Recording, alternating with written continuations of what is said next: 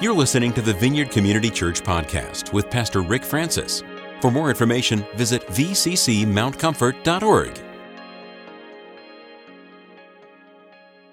If you have your Bibles open to the Gospel of John, chapter 16. In the Gospel of John, beginning at chapter 13, Jesus starts to shift and is heading toward the cross and the resurrection. And in that shift, he washes his disciples' feet. They celebrate the Last Supper. They go through things. And this is the content from 14, 15, 16 of the message that he was giving them. And today I want to focus in on one aspect of it that is so pertinent. It gives the reason why Jesus taught this at the time that he taught it to his disciples. And it's important for us to get and to understand because he's setting down a new almost a new way of understanding who he is and how you see him. So as he's preparing in chapters 14, 15, 16, some call it the Olivet Discourse. It's the teachings that Jesus gives. And then in 17 is his prayer. We oftentimes refer to that to his high priestly prayer. And then in chapter 18 he's arrested and the passion begins. So here's the reason.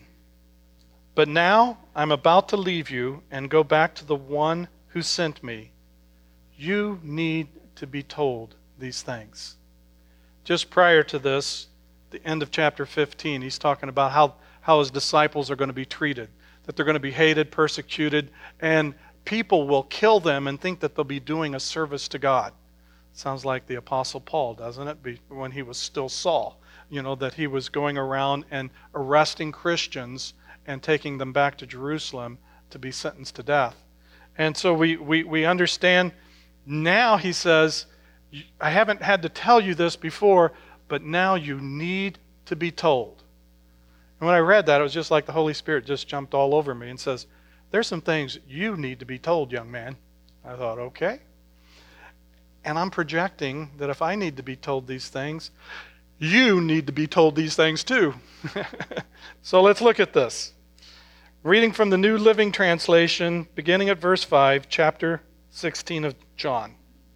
But now I'm going away to the one who sent me, and none of you has asked me where I'm going.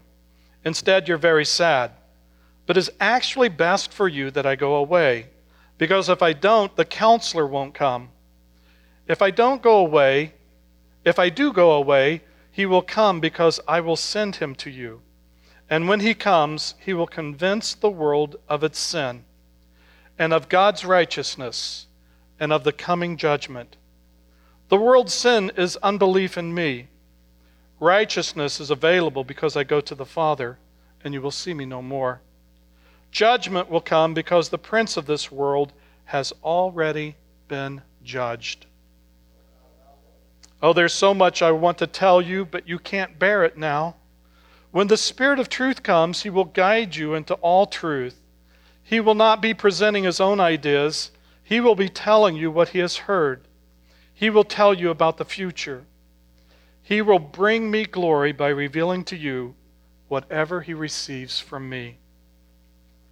And all that the Father has is mine.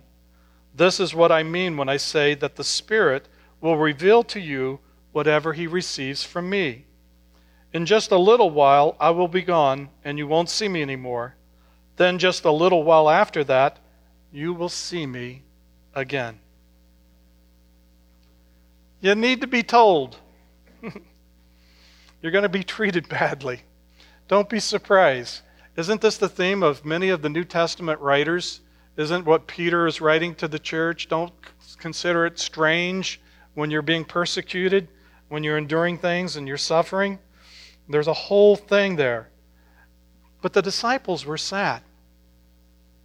And now Jesus is going to take this reality that they were about to engage as they were bringing the good news to the world, and the way the world would treat them, some of the world would treat them, some would respond, but he's preparing them to make a shift in their understanding that this should not be a cause for grief, but a cause for joy and rejoicing. Here's the truth, he says. It is to your advantage that I go away. If I don't go away, the Passion calls the counselor, the divine encourager will not be released to you. But after I depart, I will send him to you. Wow. We're going to get into that a little more in just a minute. It's best if I leave. If I was in junior high, I would think this was a conversation between a junior high boyfriend and a junior high girlfriend who's about to break up. It's really better for me to leave. Oh, it's not you, it's me. All the different kinds of, and it's like, Jesus, what are you doing? We don't want you to leave. We want you to stay here. But Jesus is trying to prepare him for what is coming, the inevitability of the cross. And as he's doing that, he's trying to help them understand that this is not something that is going to catch him by surprise, but it's actually for your good. Now, you can't imagine going through the trauma of all the suffering and being witnesses of watching Jesus suffer and watching him being crucified and then waiting for 3 days as he's in the ground, in the tomb, as you're waiting and waiting, sorrow upon sorrow. Dreams and hopes and everything just dashed. But this is why he's telling them now. It's interesting that he says, I'm telling you this now. I didn't tell it to you before because I was still with you. But now I'm leaving you. I've got to prepare you for this transition phase that the enemy's going to use to try to just turn you upside down and cause you to lose all hope in the kingdom and in me. So I go away. He will come because I will send him. As I was just reading this devotionally, I kind of leaped off the page and I just said, oh, Jesus, send the Holy Spirit to me afresh today. I need a fresh sending of the Holy Spirit. Now I realize that, the day of Pentecost, the Holy Spirit was released, is poured out on all of us, men and women, boys and girls, old and young. It's poured out on all of us. But there's times that we just need a little reminder. Yes, you have been sent. I receive you in a fresh and new way today. When he comes, Jesus says he's going to convince the world of its sin, of God's righteousness, and of the coming judgment. And then he breaks it down for us. The world's sin is their unbelief in me.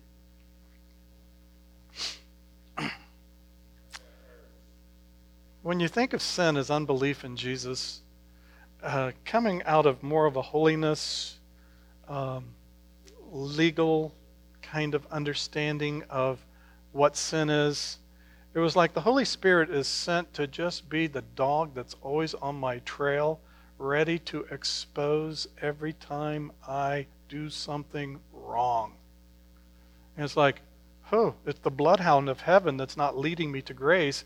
It's the bloodhound of heaven that's going to chomp on me every time I get off the path. And it's like, ooh. But when you see sin as your unbelief in Jesus, as I reflected on that, I was just thinking, Lord, I don't want to ever not believe in you. And in my heart, I think, I always believe in Jesus. But in my behavior, it's like, that's not like someone who believes. And it's something I think just devotionally to meditate on in your own personal life. What is the unbelief that makes the choice to choose to go another path viable?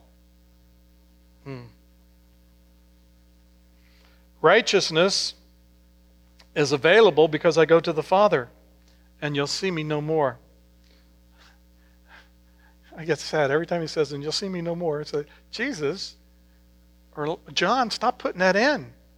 Just say that he's going to the Father, and with that understanding, it's Jesus is all about fulfilling the righteousness that God requires. He submitted to John the Baptist for baptism, and he says, this is to fulfill. And so he takes the path of submission. He humbles himself in the death of the cross. All the things that he did, he chose to go that way because he wanted to fulfill all righteousness. Judgment will come because the prince of this world has already been judged. Do you realize that the enemy at work and operative on planet Earth today has already been judged? He's already been judged. He is a defeated foe. We read the book. If you haven't, read the last book of the Bible. We win. In Revelation, we see that the enemy is absolutely cast out and destroyed forever. And it's like, wow, that judgment has been decided, even as Jesus is speaking this. Then he goes on in the Passion Translation, it says, and there's so much more I would like to say to you, but it's more than you can grasp at this moment. I'm thinking, oh, why is it we can't grasp more? Well, part of it was because of their political alignment. And unfortunately, that's part of why we can't grasp more. We're following our political alignment. We're following the prejudices that has been passed on generationally to us, and that keeps us from being able to understand the more. But fortunately, the reason why Jesus left us was so that he could send the Holy Spirit so that we can understand the more. Now that's good news. Amen, Rick. That's good preaching. That was good. Just because it's on the video doesn't mean that you're not allowed to participate. Come on, get in here. More than you can grasp at this moment. But when the truth-giving Spirit, the NLT says, when the Holy Spirit comes, it's grasping time. The things that we couldn't grasp before he came, we can now begin to grasp. And we find that as we grasp the things that he reveals, we're able to grasp more and more understanding of what Jesus wanted to share with his disciples in chapter 16. He will, number one, unveil the reality of every truth within you. That's the Passion Translation. The New Living, the NLT says, he will guide you into all truth. He will guide you into all truth. So, how many people get neurotic and anxious about, oh, is this true? Is this true? Oh, I might make a mistake. I don't know if this is true. And we get very anxious and we don't know if this is the right way or the wrong way. And we're constantly trying to figure it out and see how many resources we can draw upon. And there's some wisdom in a multitude of counselors, but there's nothing like having the counselor lead and guide you into all truth. He should be the first place that we go to. And then as we ask him and as he begins to lead us, he may then connect and affirm the truth that he's spoken to our heart and cause it then to be affirmed and verified by multiple witnesses. I love that about him. He will unveil the reality of truth, of every truth, to you. Come on, Jesus. Let the Holy Spirit have his way. He won't speak his own message, but only what he hears from the Father. Does that sound familiar? Isn't that the way Jesus said he operated? That Jesus in John 5 says that I only speak what I hear my Father speaking, and I only do what I see my Father doing. Oh man, the Holy Spirit is a copycat. He's just like Jesus. He is now, as Jesus says he comes, he's only going to speak the things that he hears the Father speak. Poke your neighbor, say, don't fall asleep. This is too important. We got to get this today. Come on. Come on, Lord. He doesn't speak his own message, but he speaks what he hears from the Father, just like Jesus did. Third, he will reveal prophetically to you what is to come. The things that we couldn't handle, that the disciples in chapter 16 couldn't handle, now the Holy Spirit has been sent to us so that we can know and receive it and know what's going to happen in the future. Jesus is trying to prepare them and give them a little insight into his suffering, his crucifixion, and his resurrection. Just three main things. And it was difficult for them because of the emotional grief that they incurred to be able to see and recognize the timing of what Jesus was doing. How much more so for us? We need to be aware that the Holy Spirit has been given to us to speak and to teach us the things that he hears from the Father. Cause it to be known to us so that we can be prepared for what's coming down the road. Next, he says, he will glorify me, Jesus. The Holy Spirit will glorify Jesus on the earth. Let's see Jesus receive unbelievable glory on the earth as we hear what the Holy Spirit is saying, as we follow what the Holy Spirit, the path that he's leading us on, walking in the Spirit, in step with the Spirit, doing the things that the Holy Spirit impresses us with and inspires us to do. For he received from me what is mine. The Holy Spirit's only going to take what Jesus has. And Jesus then goes on to say that everything that the Father has is mine. So what does the Holy Spirit have to draw upon?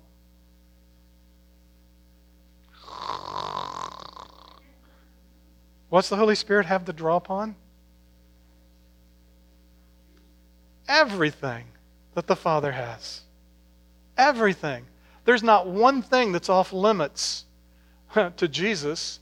Therefore, there's not one thing that's off limits to the Holy Spirit. I love that.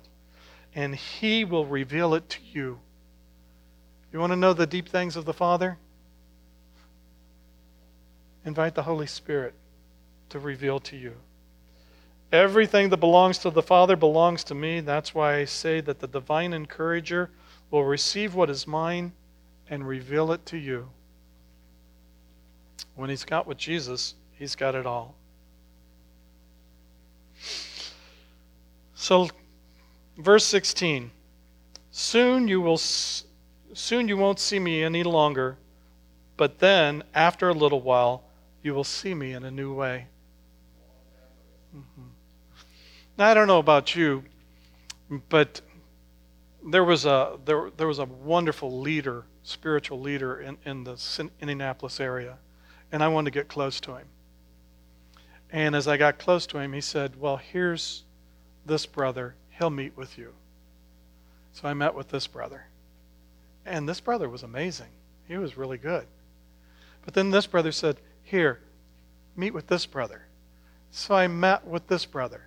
Now, I don't know about you, but I feel like I'm 3 steps removed from the one that I wanted to get to know. Here was the man that I wanted to know. He gave me to one of his disciples, and that was good. He gave me to one of his disciples. And so it's like, I felt 3 steps removed. Have you had that experience? Do you know what I'm talking about? Where the one that you want to get to know, you've got to talk to so-and-so, you can't talk to them, you got to talk. And pretty much in the world, in the political world, that's kind of the way it works. You can't talk to the president, you can talk to, an aide, you talk to someone, and you continue.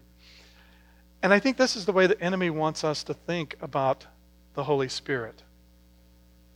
Here's the Father, and we want to have a relationship with the Father, and we want to be in connection with the Father. But he says, I send my Son. And so he sends his Son. And so now we want a connection with the Son. We really want to know the Son. We want to know Jesus. I mean, he's amazing. He's the King of Kings and Lord of Lords. We want him. And now Jesus says, oh, I'll send the Holy Spirit. Now, in our natural, rational, Western world mindset, it feels like we have been removed several ways from the Father. But the truth of the Holy Spirit is that we have absolutely the greatest access to the Father that we could ever have. Because we couldn't approach the Father if we didn't have the Son. If the Son hadn't come and done what He did, we would never know the Father. The Son introduced us to God as Father. And now, Jesus, in a human body, is restricted to time and space. He ascends to the right hand of the Father, and He releases the Holy Spirit, who is Spirit, who can move everywhere all the time, and we have an incredible opportunity for full connection, because now the Holy Spirit, He takes what Jesus has taken what the Father has, and now the Holy Spirit dumps it all on us. We have access to everything that our hearts ever longed for. So what's the evil one do? He tries to get us prejudiced against the Holy Spirit. Holy Spirit's for emotional people who speak in tongues and jump over pews and do backflips and stand on their head and all, because He knows that if we get a relationship with the Holy Spirit, we have a greater relationship with the Son, and we even have a greater relationship with the Father. And the number one way to keep your relationship from being all that God intends it to be is to try to get you to choke on something about the Holy Spirit. His gifts, His graces, His fruit, how He moves. He's a gentleman. He's a gentleman. No, He's not. Sometimes He's a gentleman. Sometimes He'll knock you on your fanny. You can't control Him. He is like the wind. You can see the effects, but you can't control it. The Holy Spirit is what we want to hear today. It brings a greater glory to Jesus, which brings a greater glory to the Father. And if we want the full relationship, it's through the avenue of the Holy Spirit. That's how we get connected to the work of Christ. That's how we get connected to the wonder of our bridegroom. That's how we get connected to our Heavenly Father. It's through the Holy Spirit.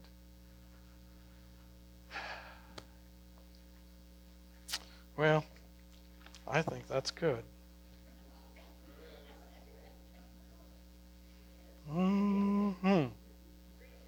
Okay.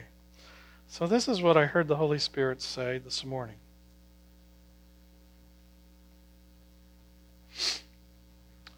The Lord wants to take stuff off His children. Stuff that they're carrying. Some have been carrying it for way too long. For a long, long time. Stuff that He never intended for us to carry. Some are relieved to hear that. He said some, as soon as they hear that, they're going to be excited. Others are going to be afraid to let Him. So familiar with the weight are we, the weight, the pressure, the load, the oppression that accompanies it. Today is a day of release. Grace is here to help you release what should have not remained upon you or within you. Receive grace to release what you were never designed to carry today. So Holy Spirit, we just welcome you right now.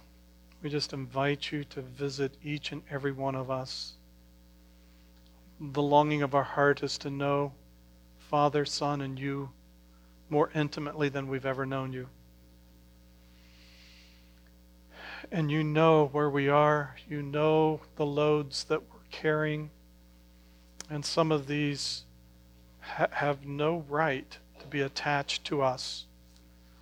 And we invite you, Holy Spirit, to just bring the sword of the Word and to sever everything that's tethered to Father's children, everything that's tethered to the bride of Christ, everything that's tethered to the temple that you reside in. We say, clean it out, clear it out, free us so that we can come to know more fully the wonder of intimate relationship with you.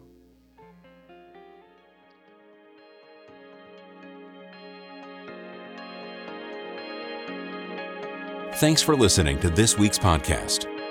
To receive more audio content from the Vineyard, click the subscribe button in iTunes.